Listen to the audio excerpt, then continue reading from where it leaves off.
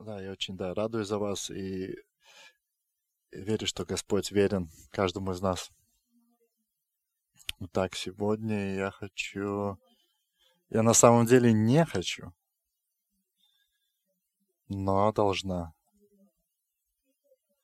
Как я уже говорила, я обещала Богу говорить о том, во что я верю. Я, я просто, я просто как почтальон. Я просто, да, несу это письмо. И также почтальон, он не автор письма, которое он приносит. Он просто берет это из одного места, переносит в другое. А что в этом письме, почтальон ни при чем. Итак, сегодня я хочу, чтобы мы в первую очередь прочитали из книги «Бытия». Итак, 25 глава книги «Бытия», 29 по 34 строчку. Итак, однажды, когда Иаков готовил похлебку, в это время Исав вернулся с поля очень голодный. Он сказал Якову: скорее, дай мне поесть немного того красного, что ты готовишь. Я умираю от голода. Вот почему также дали имя Эдом. А Яков ответил: сперва продай мне твое первородство. Он мне нравится, он был очень хитрым. Никому не рекомендую так себя вести, но он знает, что делает, и знает, как этого добиться. Это хорошая черта, но, может, его способы не очень хорошие. Итак, читаем дальше. Иаков ответил: сперва, да, я умираю от голода, сказал Исав. Какая мне польза в первородстве? Знаете, как дети часто говорят: я умираю, я так хочу есть, что умираю. Да, на самом деле ребенок в такие моменты, да, хотят какой-нибудь сладости. Яков сказал: сначала поклянись. В итоге он поклялся и так продал свое первородство Якову. Тогда Яков дал Исаву хлеба и чечевичной похлебки. Он поел, попил, встал и ушел. Так Исав пренебрег своим первородством. Скажи еще раз громко: пренебрег. То есть он пренебрег своим первородством. И сегодня я буду говорить об этом. Как-то в последнее время очень много поднялось таких моментов в жизни людей, людей, которые здесь были в церкви за эти 20 лет. И я видела, как приходит дьявол в жизни некоторых людей, как он их обманывает. И я не хочу, чтобы так дальше продолжалось. Раньше я не понимала, как это происходит и почему, а теперь я могу объяснить. Я много раз, у меня как давление на меня какое-то было. И так сейчас, когда я говорю о первородстве, я не говорю о том, что когда ты вот первый в семье, и все эти благословения падают на тебя. А если перенести на наше время, что значит для нас это первородство? А это твое призвание. Так это является твоим призванием. То есть это главный план Божий, план, который поглощает в себя все. И сегодня я хочу поговорить о твоем служении, о твоем призвании, о твоем специфическом пути, на котором реализуются твои дары и остальные вещи.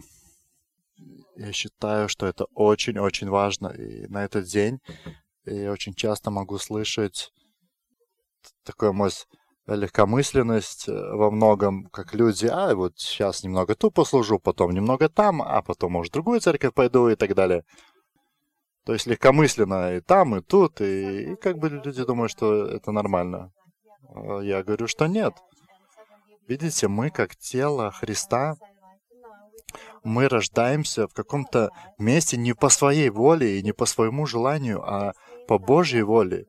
И то, что ты родился в этой церкви или тебя отвергли в этой церкви, это не мое желание. Я никогда не планировала создавать какие-то церкви.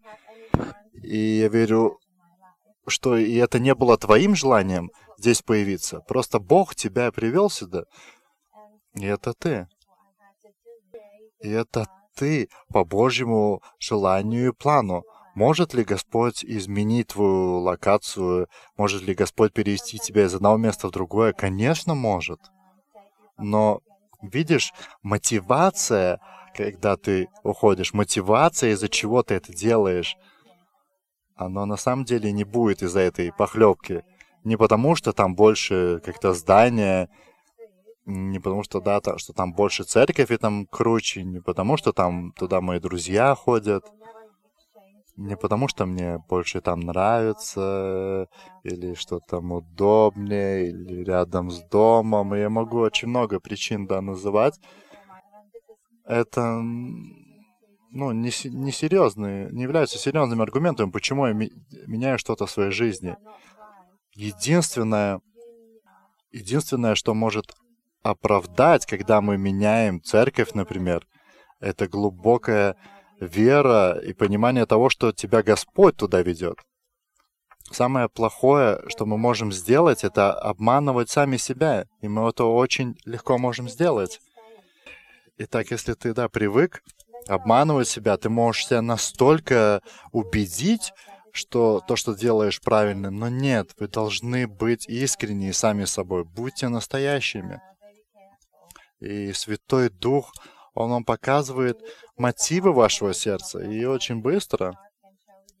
Просто вы должны разрешить Ему это сделать. Господи, на самом деле, почему я делаю это? На самом деле, это Твоя воля. И когда я спрашиваю, я хочу услышать ответ. Итак, дьявол тоже посылает своих, не знаю, посланников подтвердить ложь, в которой вы себя убедили. И появятся какие-то обстоятельства, открытые двери, и там может быть зарплата больше, и дом красивее, что угодно может быть. И ты можешь заблудиться конкретно. Итак, первая вещь, первый момент. Так, мне не нравится об этом говорить, но это необходимо. Особенно в это время, когда я вижу, что мы по-другому не можем двигаться. Итак, первое, что ты должен сделать, это принять решение. То есть, ценить служение Богу выше всего. То есть, если мне это не важно, я продам это за копейки. А если это дорого мне, я это так легко не отдам. И люди, которые думают, что вот самолокация, смена самого места, итак, таланты и ваше призвание, помазание. Каждый из нас больше или меньше, у каждого есть какие-то дары. Мы все можем что-то делать, и мы можем делать. И без присутствия Бога мы можем много чего сделать. И даже мир завоевать. Ты можешь, завоевать весь мир, но потерять свою душу. Наши дары — это очень сильная, это очень большая сила. Если мы даем им действовать, это огромная сила. Но чтобы этот дар действовал с помазанием, должно быть абсолютная стыковка, послушание Божьей воле, чтобы ваш дар был благословением вам и всем окружающим. Тебе и мне необходимо преклониться под Божьей рукой и идти туда, куда Он вас ведет. Понимаете, когда Господь ведет на самом деле, Он и дар ваш использует, и вас освобождает. И самое важное, что Он очень близко к вам, потому что ваша душа, она будет удовлетворена, она будет чувствовать, что она делает правильно.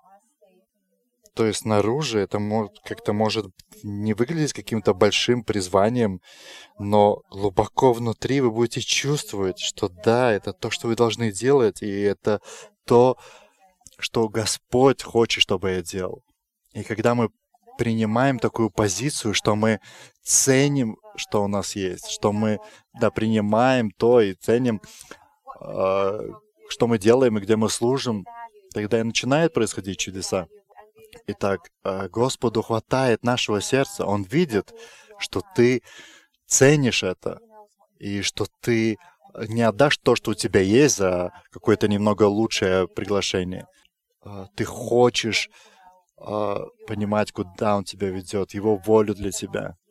И да, что бы ни происходило, даже если ты оступишься, ты продолжай верить и идти за Ним, потому что Он поправит твой путь. Да, когда я сегодня готовилась, может, кто-то из вас есть в зале такой, кто ушел в сторону от призвания, которое дал вам Бог. Может, это, да, произошло уже давно, и ты знаешь, что бы ты ни делал для Бога, ты, да, пытаешься что-то делать, но все как-то как будто не получается, все как будто мимо. И если ты, да, один из этих людей, я призываю тебя сегодня, вернись в то место, где ты оступился, вернись в то место, куда Господь тебя призвал. И когда мы начинаем искать этот путь Бога, этот путь, который Он дал для нас, это призвание для нас, очень часто человек не знает, что от него хочет Господь. И я тогда говорю, что берись за любую работу, за любое служение, которое тебе предлагают. Делай все, что угодно. Делай как для Бога. И это будет тренировка, как бы взрастить это сердце служителя. И со временем Господь тебя приведет в то место, где именно место для тебя. Может, да, это будет путь, в котором ты попробуешь одно, потом другое, но ты придешь рано или поздно в это место. То есть всегда будет это видение изнутри, а не то, что ты как бы попробовал одно, надоело, пошел дальше, это неинтересно, опять идешь дальше. Нет. То есть ты услышишь, поймешь это изнутри, твое это, не твое, или надо двигаться дальше. То есть Господь понемногу, по чуть-чуть ведет тебя и приводит тебя туда, где ты должен быть. Я верю, что вся церковь должна участвовать в чем-то. Нету такого, что вот одни призваны для какой-то работы и служения, а другие нет. Нет, я верю, что все мы призваны. Итак, в каждой семье мы все что-то делаем. У каждого из нас своя часть. И неважно, как со стороны выглядит, это большая работа или служение или нет. То, что тебе Господь дал, то тебе и надо делать. И всем будет как бы воздано одинаково. Неважно, что ты делаешь.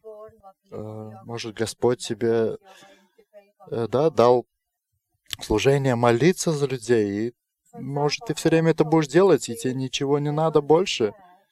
И все мы получим, одно вознаграждение.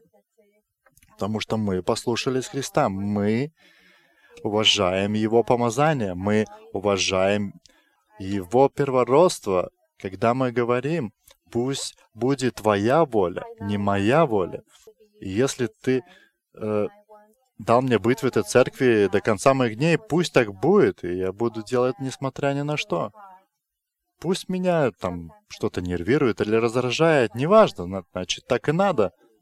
Значит, надо что-то менять, и это не значит, что менять церковь, а это значит менять что-то у себя в сердце.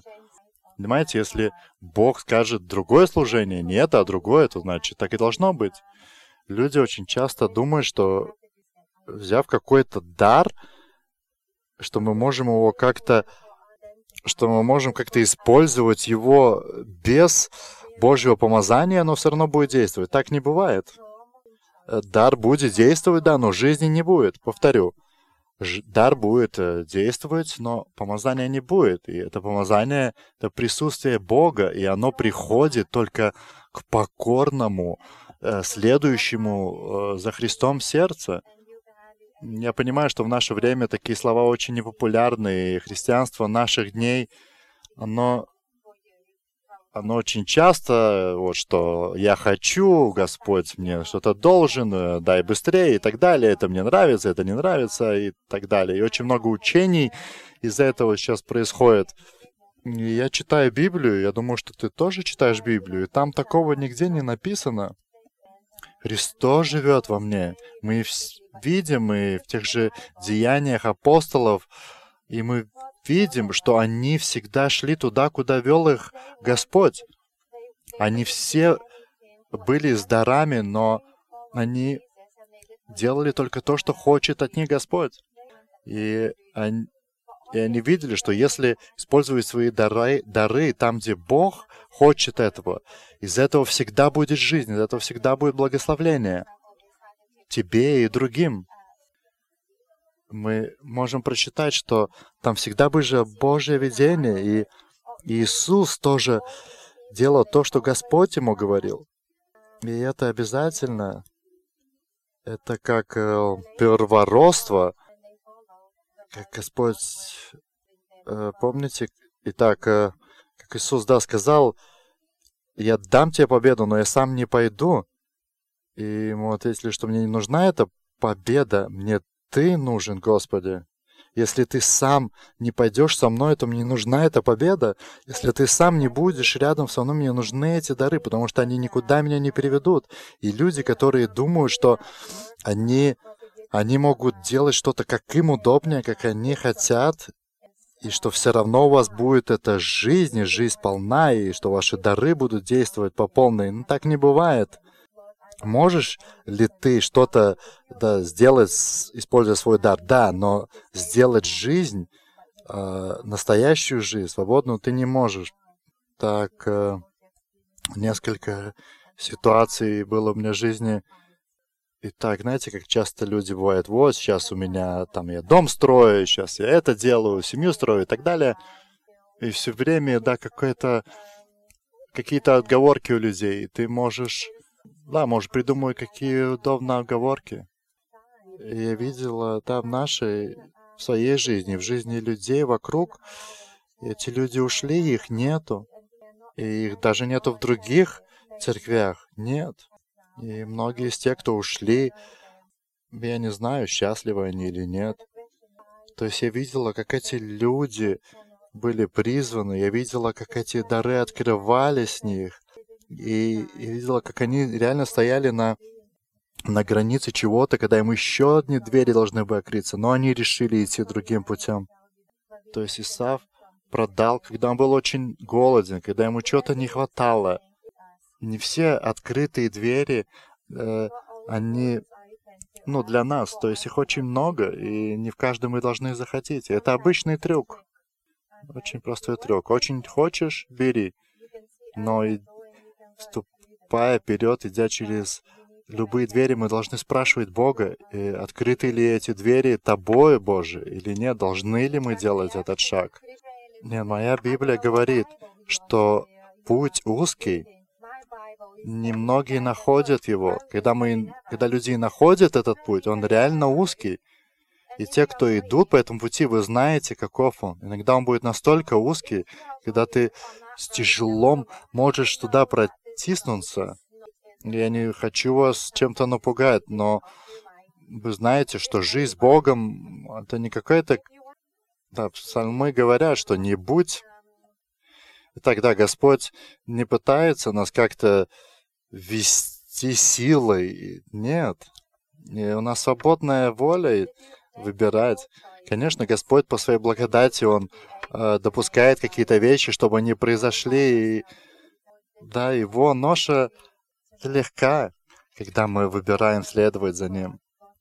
И когда мы идем за Ним, мы получаем эту свободу. И так я помнила такой пример. Итак, у нас есть собака, мопс. Итак, я поняла, что мопсы — это не собаки, мопсы — это мопсы. И так был у нас спаниель. То есть его позовешь, и он раз-раз прилетает сразу. А мопса позовешь, он как будто как кот. Он так посмотрел, ладно, подойду. И с утра мы выходим с ним погулять, и И есть такие места, да, где ему надо рядом, или идти рядом, или на поводке. И я, да, один раз, думаю, попробую, отстегну его. Думаю, надо ему побегать спокойно и так далее. И так отпустила я его.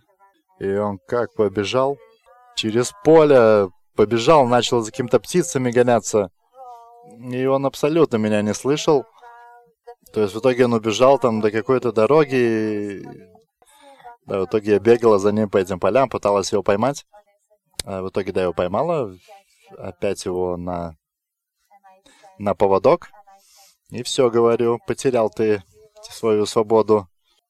Поведу теперь тебя на поводке. Но очень жалко. Но я буду держать тебя на поводке.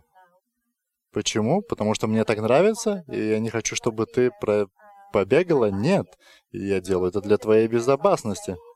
Я же отпустила тебя не для того, чтобы ты, отключив разум, летел куда-то, но чтобы ты рядом, доверяй мне, чтобы ты шел со мной рядом. Я же хочу, чтобы ты был рядом не потому, что я не хочу, чтобы тебе было хорошо. Нет, потому что я знаю, что тебе много чего угрожает вокруг. И очень часто мы сами со своими какими-то желаниями, понятиями, мы начинаем сами идти как бы на коротком поводке, как эта собака. То есть Богу как будто надо держать нас, так же, как вот лошади, когда у них натянуты вожжи, их надо держать. И это не является Божьей волей никому из нас там быть.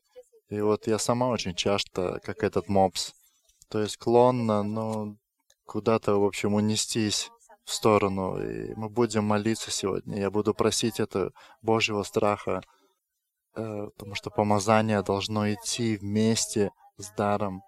И мы должны ценить это превыше всего. И Иисус, если ты хочешь, чтобы я была здесь до самой смерти, это не моя воля. Да, у меня есть свои планы, и я все сама пытаюсь какие-то свои планы Богу предложить. Итак, когда меня Господь призвал к тому, что я делаю, я долгое время как бы пыталась как-то у него просить, что, может, ты передумал, может, мне что-то другое теперь можно делать. Особенно, когда мне было тяжело. И было несколько таких моментов, как я хочу, да, признаться, что я не та, которая всегда очень так крепко стояла. И у меня были такие моменты, когда я была реально на грани. И я со дарами, которые у меня есть, я могла бы жить так, как я хочу. У меня есть, какая-то жилка бизнесмена, еще что-то. То есть я верю, что я бы смогла жить так, как именно я это хочу. Могла бы быть какой-то спикером мотивационным, какой-нибудь канал на Ютубе, может, был, или еще что-то. Я не знаю, что угодно. Я могу, потому что дары все равно действуют. И я таким способом могу как бы скинуть эту ношу. Как одна сестра мне сказала, и есть ли такой момент, когда идешь с Иисусом, что уже не чувствуешь, что несешь что-то? Нет, я ответила, что пишется, что его ноша легкая.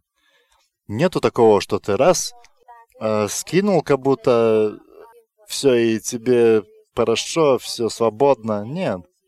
Итак, я знаю, если ты призван быть там, где ты есть, там, бизнесмен, мотиватор, не знаю, все что угодно, все с этим хорошо. Но это не мое призвание. Если ты призван туда Богом, то там будет и делать, и твое помазание действовать. Итак, мое место здесь.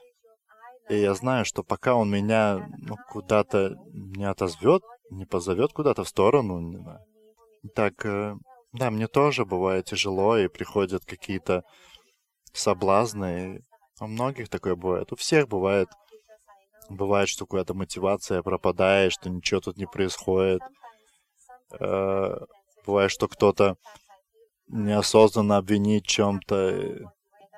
Ты часто, да, устаешь и говоришь себе, что не надо мне этой ноши. И как бы бросаем все в сторону. Нет, эта ноша, она легка, она прекрасна. Да, я несу, но ее не тяжело нести. А ноша мира, она очень тяжелая. Так, хоть многие думают, вот, когда уйду там от этого помазания, так мне будет легче. Ну да, первые 2 недели, 3, может, и будет все хорошо по инерции, но потом вы почувствуете, какая разница. Я бы не буду как-то больше в это углубляться. Сегодня хочу, да, оставить вас с этой мыслью, и все те, кто меня слышит, давайте не будем обманывать себя, врать себе. Просто давайте унизимся перед могущественной Божьей рукой и принимая любое решение, я сейчас говорю именно о служении, но, конечно, это надо делать и в любой жизненной сфере. Я, например, очень хотела прославлять, хотела петь. Я когда только уверовала, вот я думала, все, я буду в прославлении, я буду петь. И когда я получила первый раз микрофон, что же я делала? Я начала петь. И потом меня Господь призвал как бы проповеди, и мне как-то очень было тяжело начать это делать. И так мне так нравилось петь в свое время. И да, сначала, когда идешь с Богом, пока ты еще совсем ребенок, такая как бы благодать от Бога. Мне казалось, я так красиво пела.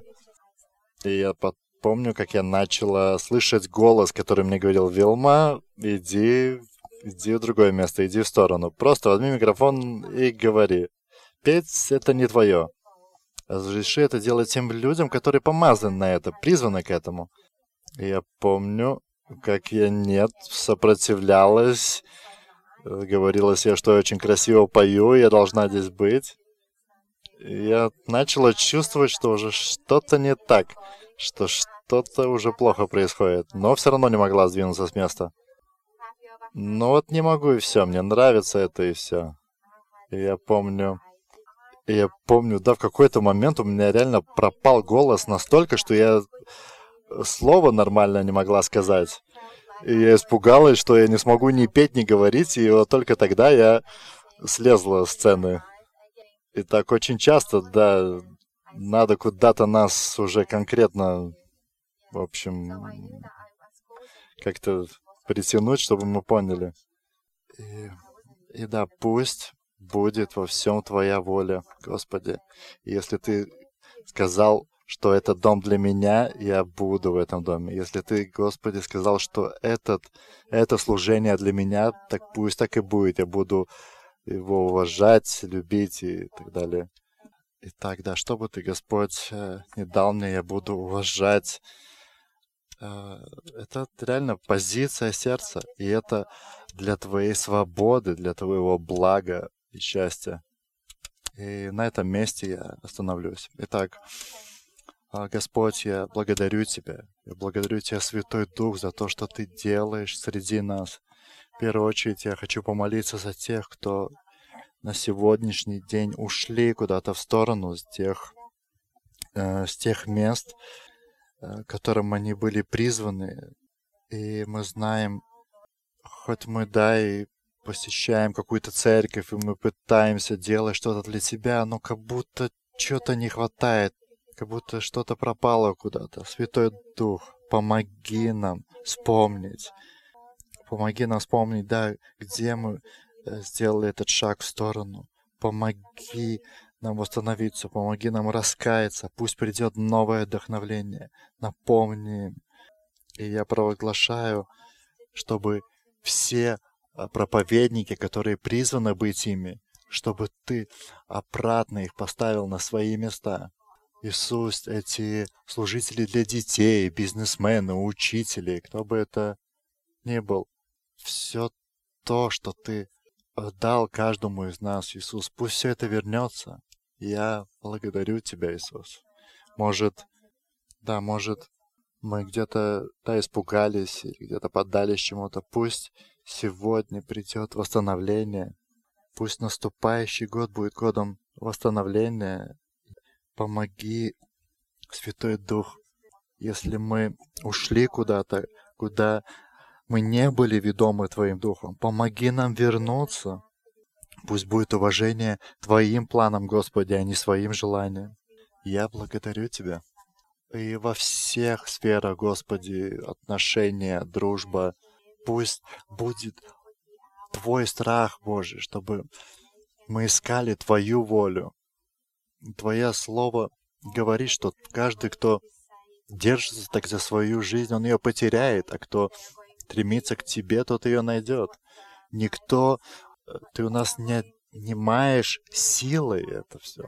Мы сами, верою, своим желанием, мы сами, да, приходим к Тебе. И если то, о чем я так жажду, никогда не сбудется, хорошо. Пусть будет Твоя воля, пусть будет так, как Ты хочешь, пусть будет Твое видение. И я молюсь за каждого из того, кто служит сегодня, который стоит на своем месте. Каждый шаг, Господи, Ты даешь нам. Пусть мы не станем такими, кто уже, может, начинает думать, что мы сами себе хозяева, сами можем делать то, что нам нравится.